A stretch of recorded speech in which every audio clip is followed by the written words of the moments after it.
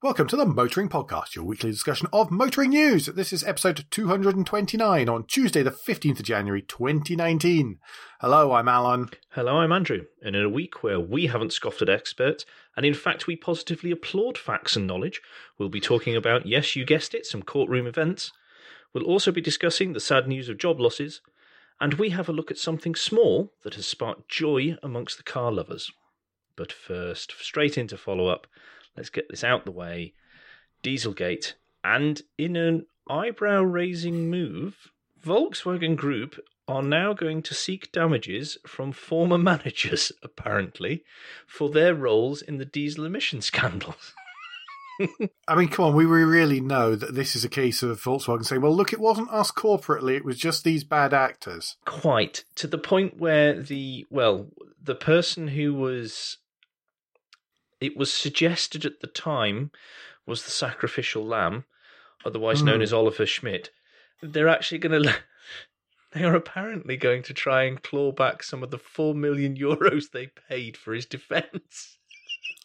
Unbelievable. Which I would love to see that go to court, actually, just to see if they could make that happen, or if it could turn around and go, no.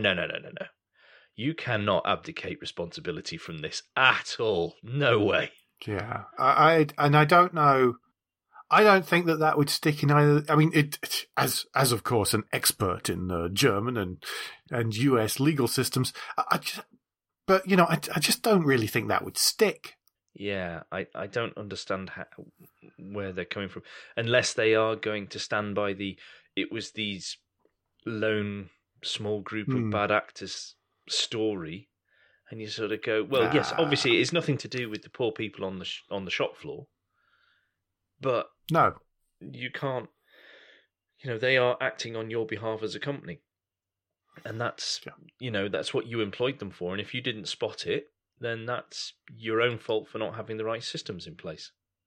Yeah, I would suggest. Right, let's move on, though. It's still diesel-y, though, Alan. Oh, still Dieselgate, but still diesel-ish, but this time it's FCA, who have agreed to pay $800 million to settle claims from the US Justice Department and the state of California relating to allegations that it used illegal software to produce false results on diesel emissions tests. It includes $311 million in civil penalties, $280 million to resolve claims from owners, and $100 million for extended warranties. So just lots. But all the same, Fiat Chrysler did not admit any wrongdoing. So let's just make sure that's clear. Yes, but did you see the quotes from further down in this?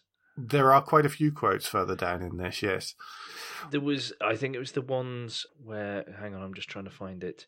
Yes, this is from Principal Deputy Associate Attorney General Jesse Panuccio?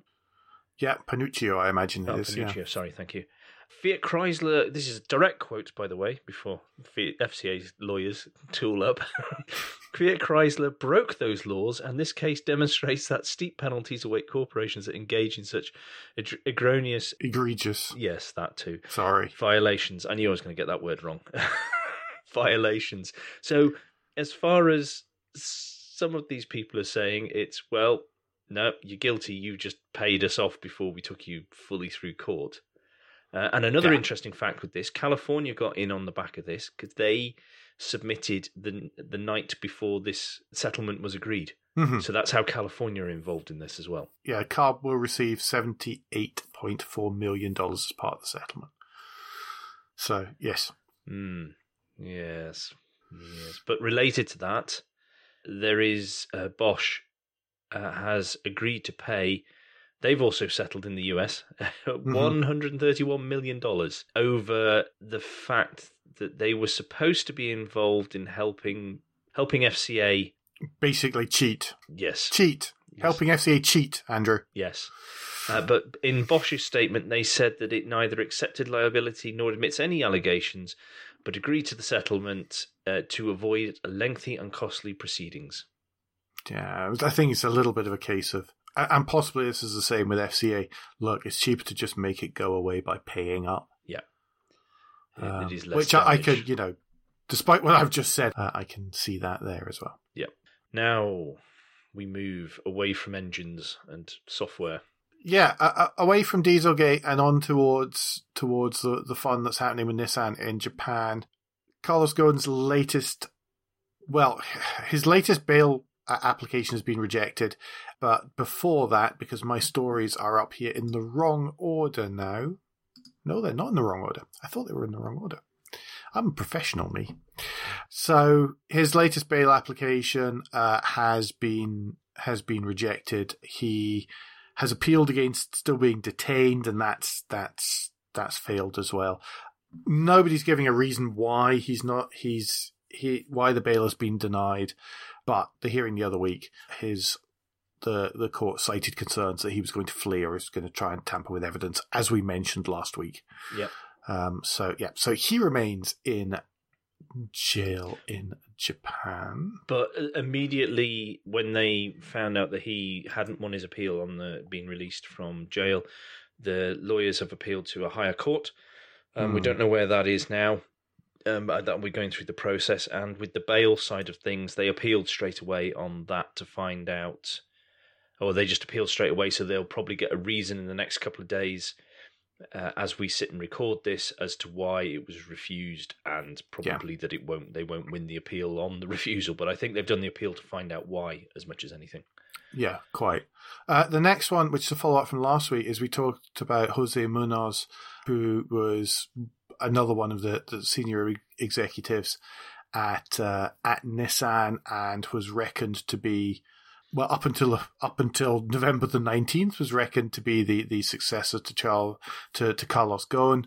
He was Nissan's chief performance officer, and I say was because prior to being away on gardening leave, further to being away on gardening leave even, which we reported recently, he has now elected to resign. Are the words that are being used. So he is no longer at Nissan. Yep. Either. But tied in with that, he is now a person of interest in Nissan's. He was already, though. Ever increasing, where they've come out and really been very explicit about it now. Mm-hmm. Whereas before it was, well, that's what everybody knows unofficially. They've officially said it now. Some people said that, is this a coup? I saw stories elsewhere. Were saying, is this a coup? And then, and people were saying, well, no, his time was up. He wasn't really much good as well. So rather than saying that it was directly related to this, other people are saying, well, actually, he was probably for the out anyway. But who knows if that was actually the case or not. But on the coup side of things, there's still one more person who's going to go that is a little bit of interest to that angle. A little bit, because we're talking about, well, Andrew's hinting about a chap who's on the Nissan board at the minute called Toshiyuki Shiga, who is planning not to seek re-election. What happens on the Nissan board is they serve 2 years, and then they can be re-elected or they can stand down. He's decided to stand down. He's been a lifelong Nissan employee. He worked with Carlos Ghosn, served under Carlos Ghosn as vice chairman right the way through 2017. Through 2015 and 2017. So he spent many years on the board, and now he's stepping down because, to quote him in this Automotive News Europe story, I think it's time to make room for the next generation. So it's been seen that maybe he doesn't really agree with what's going on. And But he was also seen as the only opposition to the chap who's CEO now, whose name I can't remember. True. So, for the whole worry that Nissan had, that one person had all this power, they seem to be allowing all this power to be consolidated through one person. From the outside, anyway. That's what it looks like. Yeah, it's quite nuts. Sorry, I've just stolen one of your stories there, haven't I? It's okay. That means it's me again. Yes. Not good news. Not good news. So the end of the follow-up. We're into this week's news now, folks, and new stuff. And unfortunately, we're starting off the new stuff with the news of the about 4,500 job losses as part of JLR's transformation plan. Yeah, which we all heard earlier in the week, and for some of us, this really wasn't that much of a surprise because some of their suppliers had been warned that something like this might be happening towards the end of last year. There was rumours before Christmas. There were strong rumours before Christmas. Yeah. So strong even we'd heard about them. Well, yeah, I think we'd had a pretty... Yeah, they were. So yes, they've confirmed those 4,500 job cuts. They'll be focused on management and administration, but all the locations across the country will see cuts. The CEO, Dr. Ralph Speth, who of course knows less about automotive manufacturing than Boris Johnson, according to Boris Johnson, he was saying in his announcement that they're not talking about closing any plants at the moment. There's going to be there's going to be quite a lot of change at some of them. So things like Hams Hall was an example that was in this Autocar story that we'll link to, which is really quite long, will become a new battery assembly centre, one of the biggest in the UK. The Wolverhampton powertrain plant are going to move towards constructing electric drive units. So there's going to be lots of that kind of stuff coming into play. I would imagine there's going to be a cut in the number of shifts and all that kind of thing as well. Yeah. Remember that whilst last year JLR were only down about 1.5%, overall they were down 4.6%, and China was just kicked it with 21.6% reduction in sales figures. So that's what's really hit them. They've just had the wrong strategy at the wrong time so far. Well, yes, this was interesting to watch, the reasoning that some of us armchair pundits were giving for this, because the B word that we will not really mention too much, but it did come up, and that was being given as a major reason. And it wasn't as simple as that. It wasn't as simple as consumer confidence or lack thereof that was the major factor.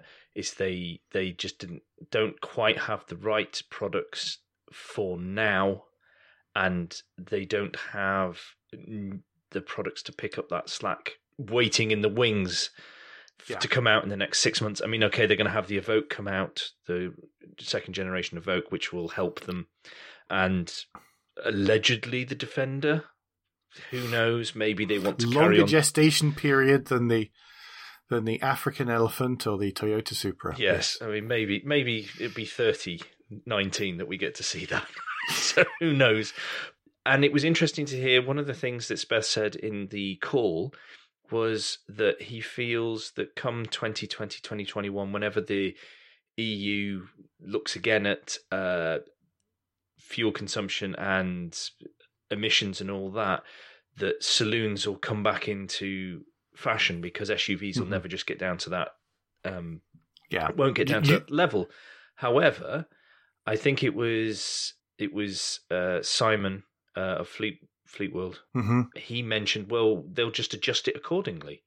The base figure will be adjusted accordingly to how the lineups are adjusted, so it won't cause a massive advantage for one type of car over another, because it's going to be a fleet. The company's model's average, isn't it?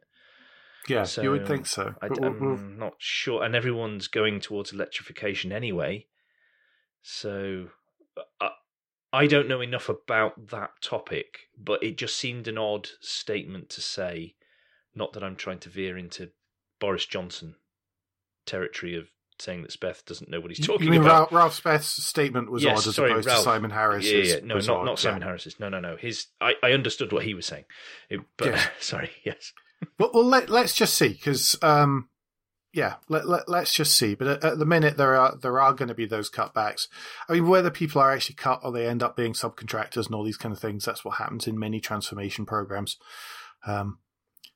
Yes, I remember being in the NHS when 40% of management had to go. It was interesting being on the inside and seeing how that happened.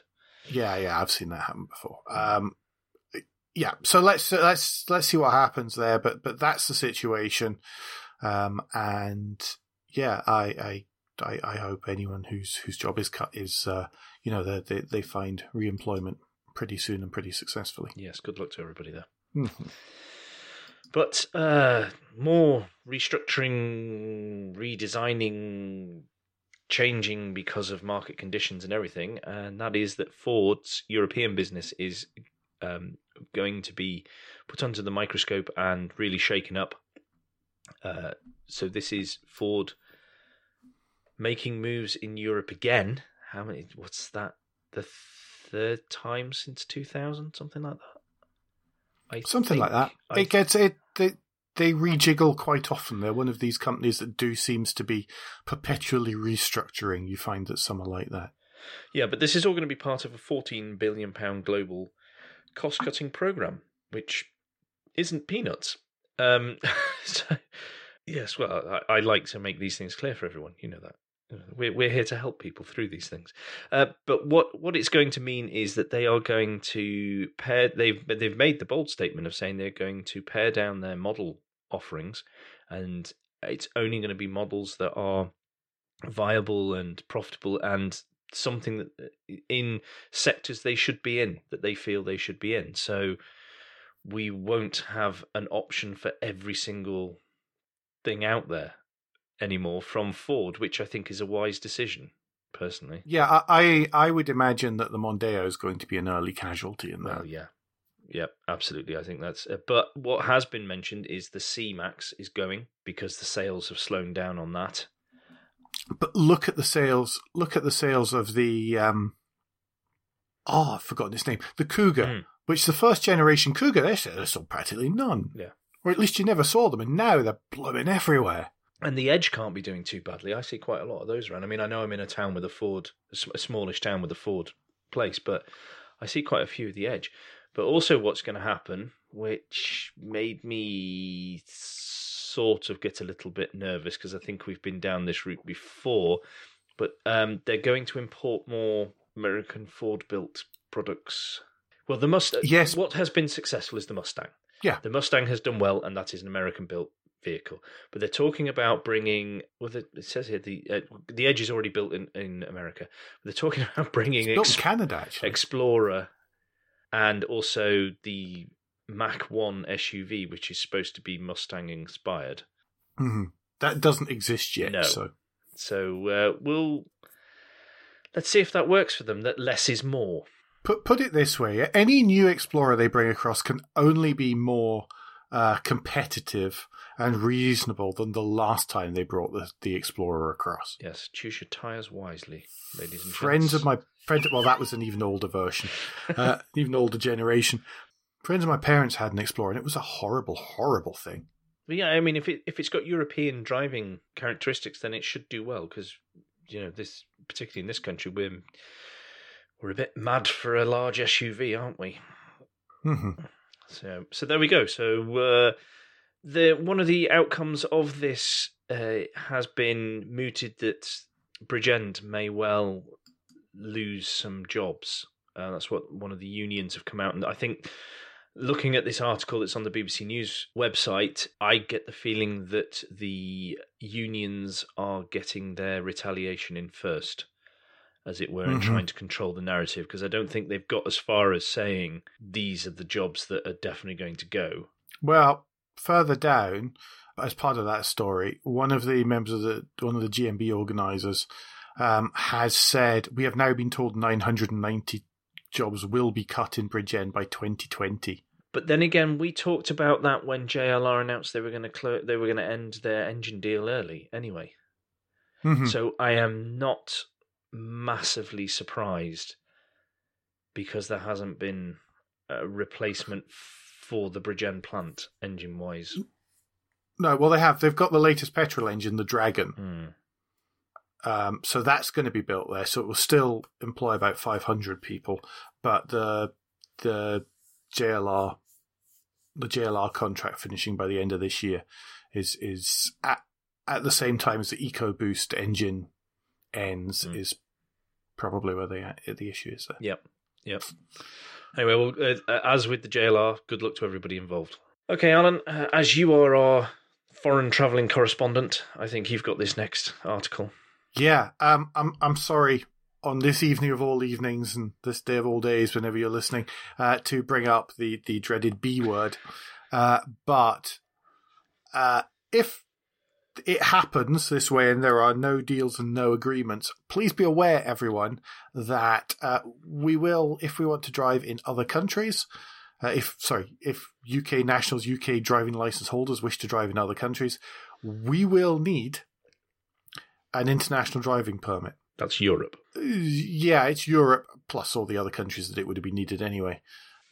So it says, so in the guidance from the government, which will be linked naturally in the show notes, which is that if there is a no EU exit deal, we may need one to drive in. If there's no EU exit deal or relevant agreement, you may need international driving permit to drive in Austria, Belgium, Bulgaria, Croatia, Czech Republic, Denmark, Estonia, Finland, France, Germany, Greece, Hungary, Italy, Latvia, Lithuania, Luxembourg, Netherlands, Norway, Poland, Portugal, Romania, Slovakia, Slovenia, or Sweden, as well as Cyprus, Iceland, Ireland, Malta, and Spain. I'm guessing, and Liechtenstein as well. I am guessing that there will be no car launches in April or May. No, I don't think that that's true. I disagree with you entirely on that. What is happening is right at the minute, there's only 89 post offices where you can get an international driving permit. It costs £5.50. Alternatively, you can get it by mail order from the AA and the RAC. However, from the 1st of February, in what looks like a piece of forward planning, you'll be able to get an over-the-counter from 2,500 UK post offices. There are 3 different flavours, it seems. There's a 1926, a 1949, and a 1968 international driving permit. Each one will cost you £5.50. And you'll be able to get them over the counter from 2,500 UK post offices from the 1st of February. So worth bearing in mind to spend $16.50 on 3 driving permits. God, they are. Yes, you need to read that. If you drive abroad, anywhere abroad, you need to read this. Well, you really should have one anyway. The 1968 one's less important, but certainly the others are important. Particularly the... I'm just trying... No, 1968 ones. There you go. The 68's quite important. The 49's pretty important. Yeah. If you're not sure, just get them all. It's the 26th that you... It's these... Because you may need the 26th for Mexico or Somalia. I'm not sure I'm going to be driving either of those soon. Should drive your pickups in Somalia.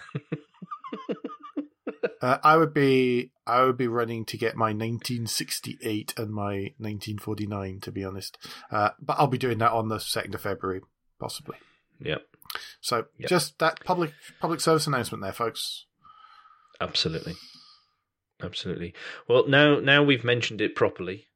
We only hinted at it before, but Honda has announced that they plan a 6-day shutdown post-Brexit in April, which for the Swindon factory, which I would imagine is them bringing forward the annual shutdown, or how often they do it, one of the shutdowns in a year anyway, to allow them to do maintenance and maybe install some new plant or machinery or whatever that would typically happen in a factory anyway. But this is being mentioned specifically to allow them to, and I'm quoting from the BBC News article here, adjust to all possible outcomes caused by logistics and border issues. Yeah, we haven't really talked about the pretend traffic jam that was meant to happen on an airfield in Kent. If everything gets completely and totally messed up and customs just stops working, then this is to allow for that to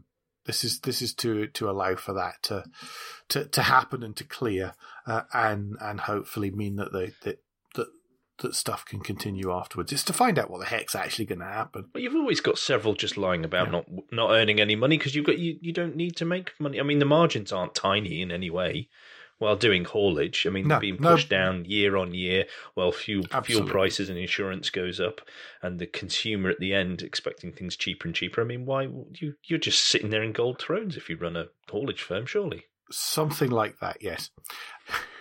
Whether there is a pulse is a different matter. news from today is that Ford and Volkswagen have confirmed at the Detroit Auto Show in the big old US of A, have confirmed the first details of their global alliance, which they end up. Well, they're intending on starting with commercial vehicles, but they may expand the alliance to include electric and autonomous vehicles. So the next Volkswagen LT, for example, vans and transporters may be based on Ford's Transit platform instead of sharing them with Mercedes-Benz and the Sprinter platform. And then the pickup trucks, the Amarok, rather than being standalone, may well share its underneath with the Ford Ranger or similar. So they're almost identical in size already. So they are. They certainly feel that way if they go past you. They are. Yeah, they're they're definitely two of the bigger entrants into that marketplace. Difference being, so the consultants can feel very special as they step out. It's very true. I mean, the Ranger's not so much, but the Amarok is the pickup truck of dentists in my mind. So yeah, that's what's happening. Not that many. There's not that much information out about it yet, but that, I don't know, that puts into an interesting perspective any thoughts that Volkswagen would buy into Daimler and Mercedes-Benz, which some people were, which was muttered about certainly a few weeks ago, pre-Christmas, because people are worried about. Geely's going to buy them. About Geely buying them up. Yeah, they don't want that. Panic attacks over in Germany. Yeah, they would rather that the Daimler and Volkswagen became buddies than the Chinese essentially snapped up the jewel in the German automotive crown. So yeah. The announcement from Ford and VW was very clever, that they said some words but not much, and all they're really doing at this moment is going to build some light commercial vehicles together, and that's it. But if we follow the thought that there are way too many individual car manufacturers out there at the moment, and there's only going to end up with being something, I've heard something, was it about 4 or 5 we'll end up with? Tesla and everyone else. No, I'm not talking about utopia. As we all have our own private rocket to go off to our holiday home on Mars. Yes. No, I wasn't discussing that. But that we'll have 4 or 5 giant conglomerations. That's what we'll be left with. And this could be the first steps towards that really happening. More, because you look at the Rebel Alliance is going to splinter. I hear you. One of the things that's pointed out in this Autocar article by James Atwood, though, is that it will not involve any cross-ownership between the two firms. So it will not be in the start. No. Well, not yet. At the moment, it is not foreseen that there will be any cross-ownership between the two firms, unlike Nissan and Renault, where that was the immediate action. Yeah, I think there's been a lot of let's placate some shareholders here as well. Because they've had to be fair to them, they've had to carefully word it that neither one side nor the other looks more powerful, and they don't scare their shareholders. Yeah. And it's actually something possibly a bit meaningful. Yeah. So as much as I've mocked how little there is in this, that I think they've done a fairly good job of that. It will be a cornerstone for their drive to improve competitiveness. Bless. Yes, and it will give them the opportunity to collaborate on shaping the next era of mobility. I'm so glad there were no buzzwords used here. Oh yeah, that one I did flinch. That's one way of putting it. Yes, Bath being another one. Yeah. Right, come on, last one before guilt minute. Right, this article made me double check that it wasn't in fact April the 1st, because for the first time in my living memory. Which isn't that long, actually, to be fair. But the Advertising Standards Agency has dismissed a complaint against a car advert. Yes. There was 2 complaints, that the Mitsubishi Outlander PHEV advert made it out that the electrical elements were more prominent than they possibly are, and that somebody, a potential owner or potential purchaser, could get confused and think that the FEV was driven mainly by electricity and not, in fact, the petrol engine. But the ASA has turned around and gone, no, that is not the case. We do not see that it has been misleading or exaggeration or anything like that. So off you go, Mitsubishi. Keep releasing that ad, which is a relief. Stunning. Yes, it's very unusual, and probably a bit of a relief to Mitsubishi as well. But yeah, well, there we go. Yes. As I promised, that was the last one before Guilt Minute, and by process of elimination, that means we have begun Guilt Minute. It's that point in the show where we remind you to think about and consider what the Motoring Podcast is worth to you. If you feel it's worth a small amount of your hard-earned cash, then please head to motoringpodcast.com and click the orange Become a Patron button on the front page. If you're already a patron, then thank you so very much. We really do appreciate the amount that you give us every month. Of course, we understand that not everyone can afford to do that, is in a position to do that. So please don't even forget to like, rate, leave feedback via the podcast playing platform of your choice. We understand many of you do that. It's absolutely wonderful. Thank you so very, very much. Thank you. Yes, thank you, everybody. Formula E. Yes, Formula E. I confess I didn't see the whole race, and I haven't had time to watch the whole race, which is available on YouTube if this whets your appetite. But there is a very good little highlights package in there as well. But it was one of those Formula E races where you wonder if really you should have been watching touring cars. Because it was action-packed right from the very first corner. Yes, sometimes with people who weren't in the same team. Oh, gee, unbelievable! There was a lot of everything you shouldn't do in a race, to be honest. And it started with someone cutting down the inside of Jean-Eric Vergne, who was right up at the front, and spinning him at the first corner, and how basically everyone else avoided him, I just don't know. Yeah, because Marrakesh is not like most Formula E tracks. They're not known for their overabundance of space. Wide open spaces and runoff, you mean? Yes. Yeah, they are not Tilkedromes. Put it that way. So then everyone managed to avoid him, thankfully, because there was a bit of a runoff area, and it kept on going like that. I mean, Fairley climbed back up from last, finished quite far up, if I remember rightly. I've now lost where he finished. Anyway, it was relatively far up. But then towards the end, just we're getting along, the two BMWs basically took each other out. Absolutely what you shouldn't have done. And they didn't quite take each other out. Sims and Da Costa, it was pretty much. Da Costa ended up in the barriers.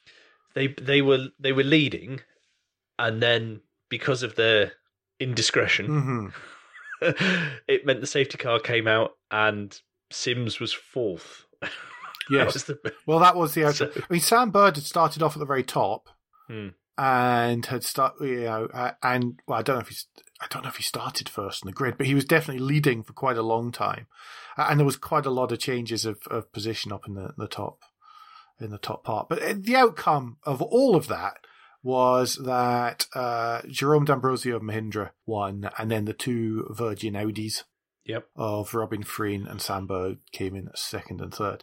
But again, really good tight racing right the way through. Yeah, how was because I haven't had a chance to see this at all because I was busy being a man with a paintbrush in his hand all weekend. Sometimes I had paint on it as well. How was the attack mode this time? Had people adjusted a bit more, or did the safety car really mess that up? No, it seemed to be used more. From what I saw, because I haven't seen the whole race, Andrew, so it's I can't from the bits you saw properly.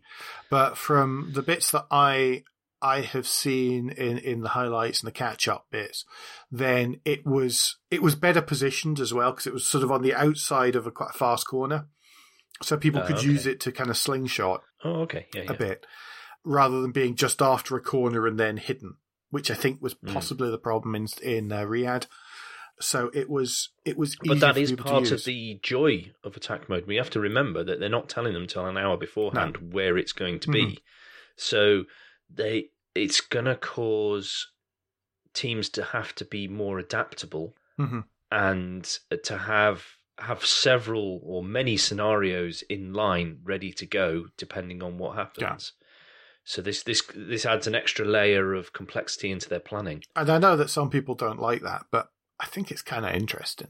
If it's making them think, I think I like the idea of that it's an almost random element without being dangerous, but it's bringing in an almost random element that can shake it up. And it's looking like what I'm trying to say is that if you get the whole package right, that if your driver is on point, that your engineers are working well and your car is working well and you have your strategy sorted out, that as together as a team, that car will do well.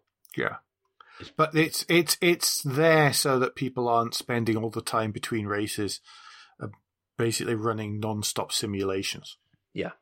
It's so that it's not just sort of running something that they've run hundreds or thousands of times before within computers or within simulators. Yeah.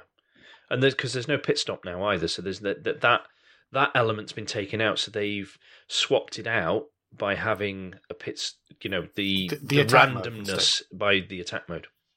So so I can see why they've done it. Yeah, I think it works. I know purists don't, but but many purists don't even like Formula E. So yeah, I know. But there we go. Anyway. Right, we have a lunchtime read for the first time in a little while, I think. And this one I came across on the website A Sound Effect. And why I stumbled across it is because it is... Yes, don't ask. Yeah. Don't ask. But the fact... Just be happy I found it. That's all that needs to be done. But what it is they've spoken to electronic musician and sound designer Richard Devine, because he helped create the engine noise and the user interface sounds for the I-Pace.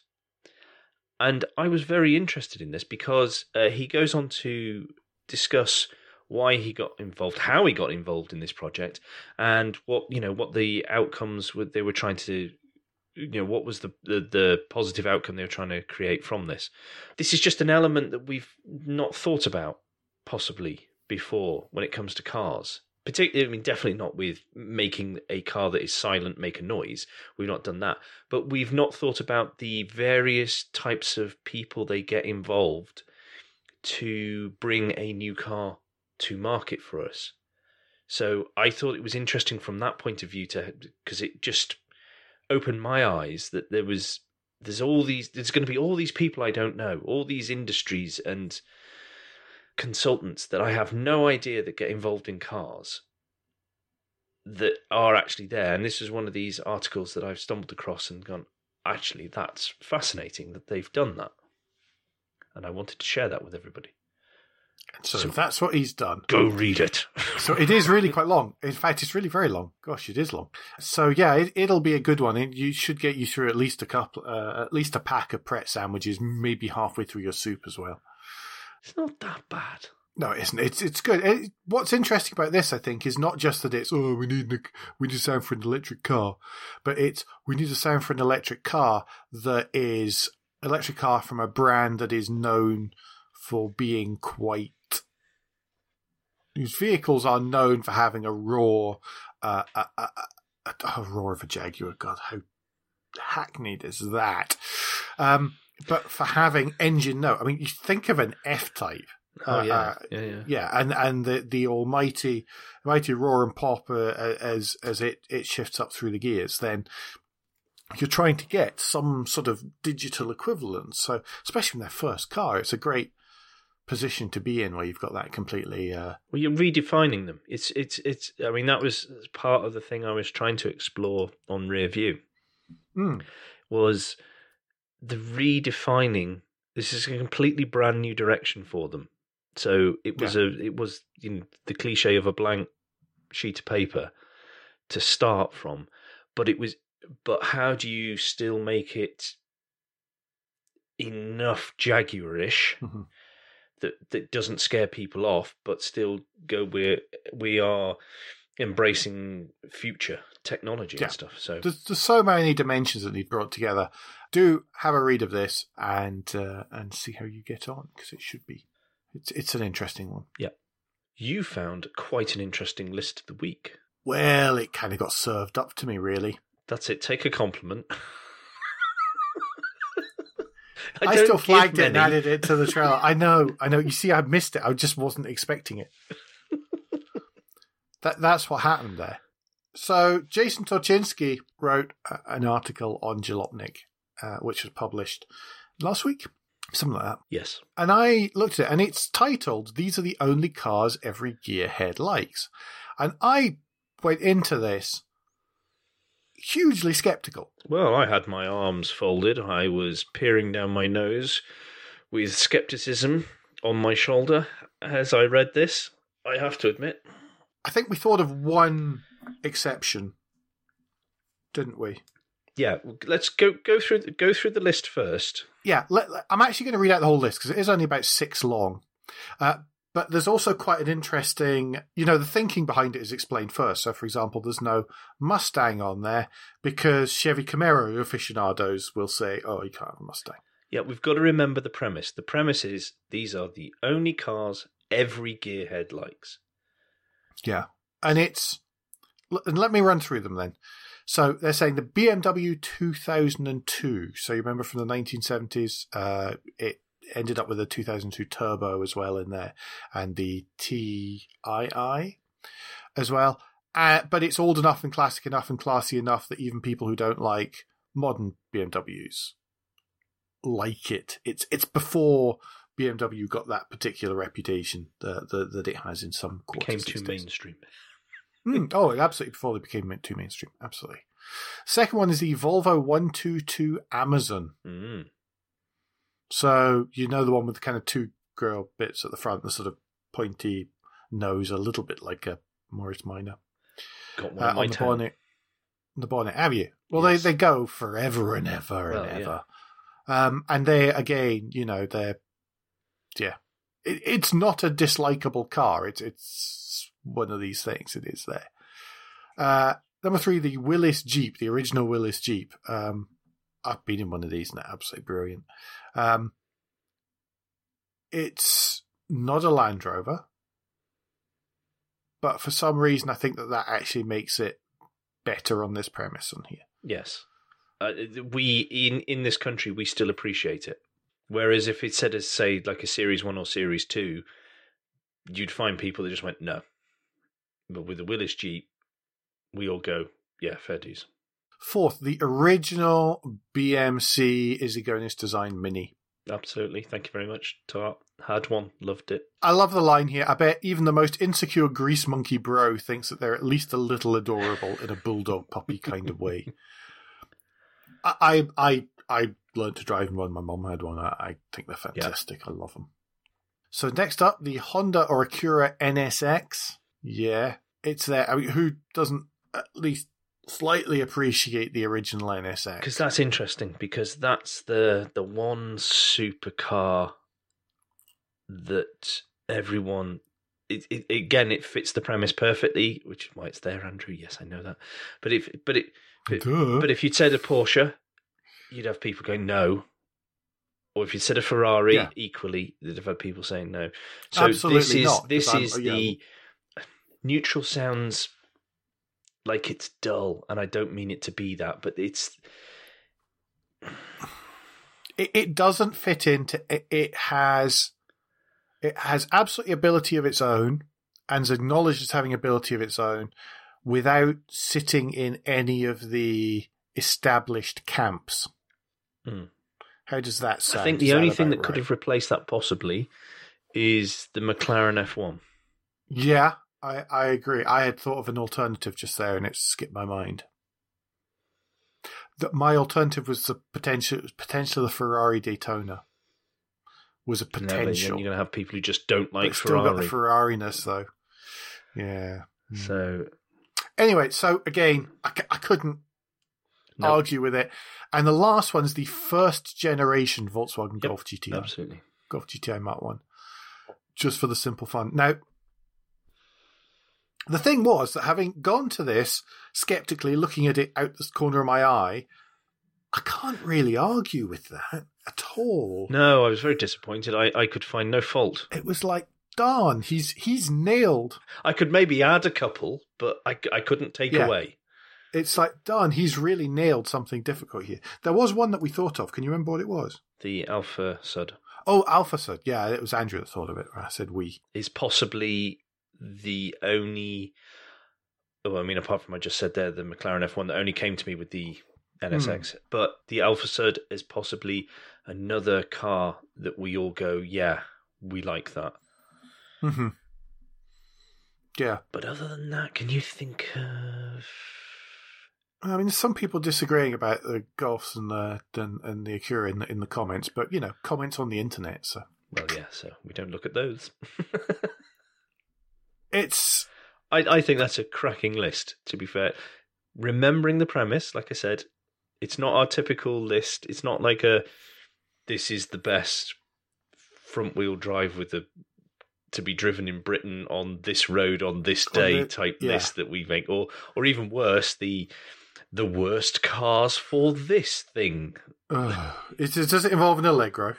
Sorry, it's just the lazy... The worst lists are always, always, always awful. I don't even open worst lists. It's why we don't ever include them as list of the week.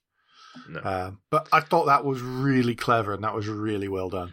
If you can think of any others out there, because these basically he's coming up with neutral cars that are still interesting. Yeah.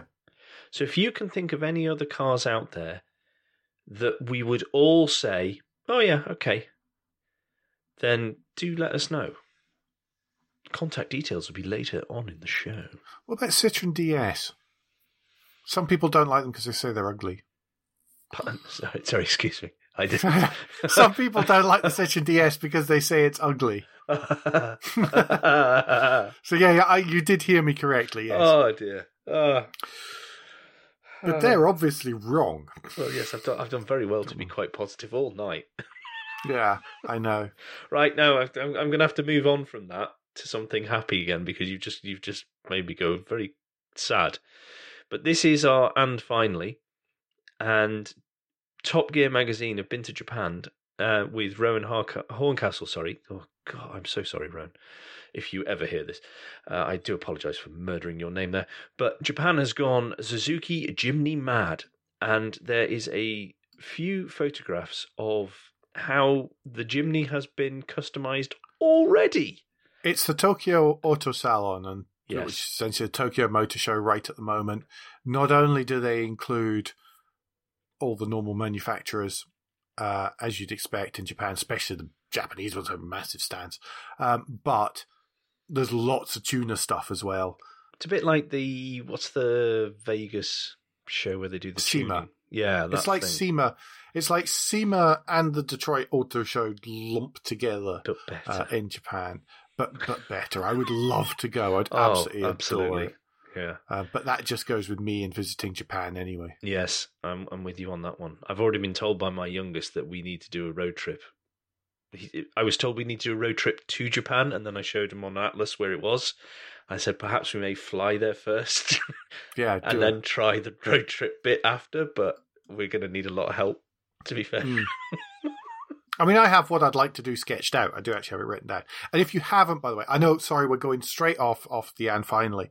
If you haven't watched the 2-part Mighty Car Mods, Temples and Turbos, or Turbos and Temples, 2, then, which was released over Christmas and New Year, It's almost 3 hours. It's two chunks of 1.5 hours. It's absolutely brilliant. Do watch it, please, because it's not helped. It doesn't help me, because yeah. But added to that, to be fair, Top Gear have done some good episodes from there, because there was the race of the GTR against the Bullet Train. That was a good show. That's I can't remember. That's one of the early series. And also there was the episode in the last series where they went to get the cars from the auction. Okay, they did butcher a couple of nice-ish looking cars, but forget that and just enjoy the fact that they're in Japan and the Japanese culture, and more specifically what Rory Reid did in that episode. Oh, with the Porsche. Apart from killing the Porsche. But what he got to see was just amazing. And I have to put that on quite often with the youngest cracked windscreen to watch that episode. So it makes an impression. So, I mean, all the sort of 3 Japan specials that they've done on Mighty Car Mods, we're way off Suzuki Jimneys here, I'm sorry. Mighty Car Mods are really good. So there's Turbos and Temples, there's Kai to the City as well with the little Kai car, and which is the Tatsumira, and the last one is it's actually Super Turbos and Temples, which is the one that came out in 2 parts over Christmas and New Year. If you're into funky Japanese stuff, watch those. Okay. And beautifully shot things and interesting people and road trip type stuff. Then and enthusiastic car people. Yes. But anyway, go and have a look through the many gorgeous photographs of what people have done to Jimneys, the new Jimny, and I just want them all. I want them all. No, I'm not so taken with the vertical arrow one at number 13, but I do love the car style racing one, which starts to look an awful lot like a Pajero or Shogun Evolution at the end, white with little. It just looks cool. Love them. Yeah, let's go and have a look at that. That's the and finally. Before we round up, a couple of things. Special edition on Friday. Yes. Wahey. Also, I finally got round to piecing together my GRMN update. Some of you, I'm never sure how facetious people are being when they say, we want more Yaris. But, so I've given it to you. You've got 2.5 minutes worth, which you can get at Motoring Podcast. At motoringpodcast.com on there, and you'll see it. It's under the blog section, or it is right at the minute there on the homepage, because it's one of the last 2 posted.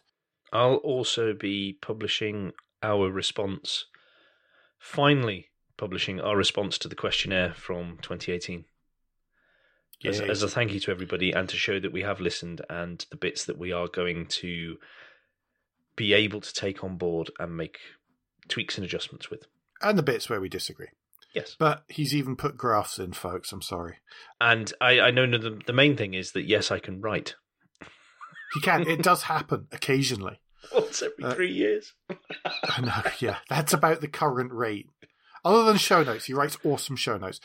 Other thing is, after this comes out, before next week, I'm off to drive Toyota RAV4 in Spain from sort of tomorrow and Thursday. If there's anything that you want to know about it, do ping me on Twitter, and I will make sure I look at it and include it. So, curry hooks, space under the rear floor.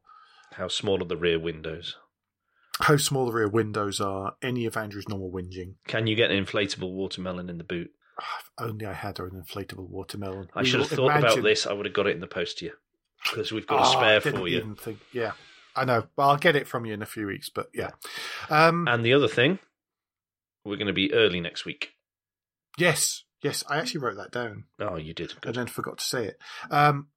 We are going to be early next week. We'll be recording next Monday night because somebody is being an influencer. I've been allowed out the house. He has. He's been allowed to London, so he'll be absolutely raging by the evening. It's going to be hilarious. So, yes. Not for anyone near me. No, I know. It's great. I'll be in Switzerland. You can be as raging as you want. So, yeah, that's about it for this week. Lots and lots of stuff happening this month. lots of bits and pieces, so we will try and share as much as we possibly can with you. But don't forget, between now and next week, you can give us any feedback. Share your thoughts for the show at Motoring Podcast on Twitter and Instagram, on Facebook, and on the contact page of motoringpodcast.com, the hub of all our activities. Please don't forget about Patreon. And please leave a review and rating on Apple Podcasts, Google Podcasts, or however your podcast app lets you do such a thing. It really does matter. Andrew, what's the best way to get in touch with you? The best way to get in touch with me would be via Twitter. If you search for Cracked Windscreen, you should find me there. And Alan, if people do want to get in touch with you about knowing what, or asking for you to look into specific issues to do with the RAV4, what is the best way for them to do that? Well, I'm not sure about issues, but just questions. Then Twitter would be the best, where I'm at AJP Bradley, Bradley. We'll be back, as we say, next week, a day early. But until then, I've been Alan Bradley. I've been Andrew Clues. And safe motoring.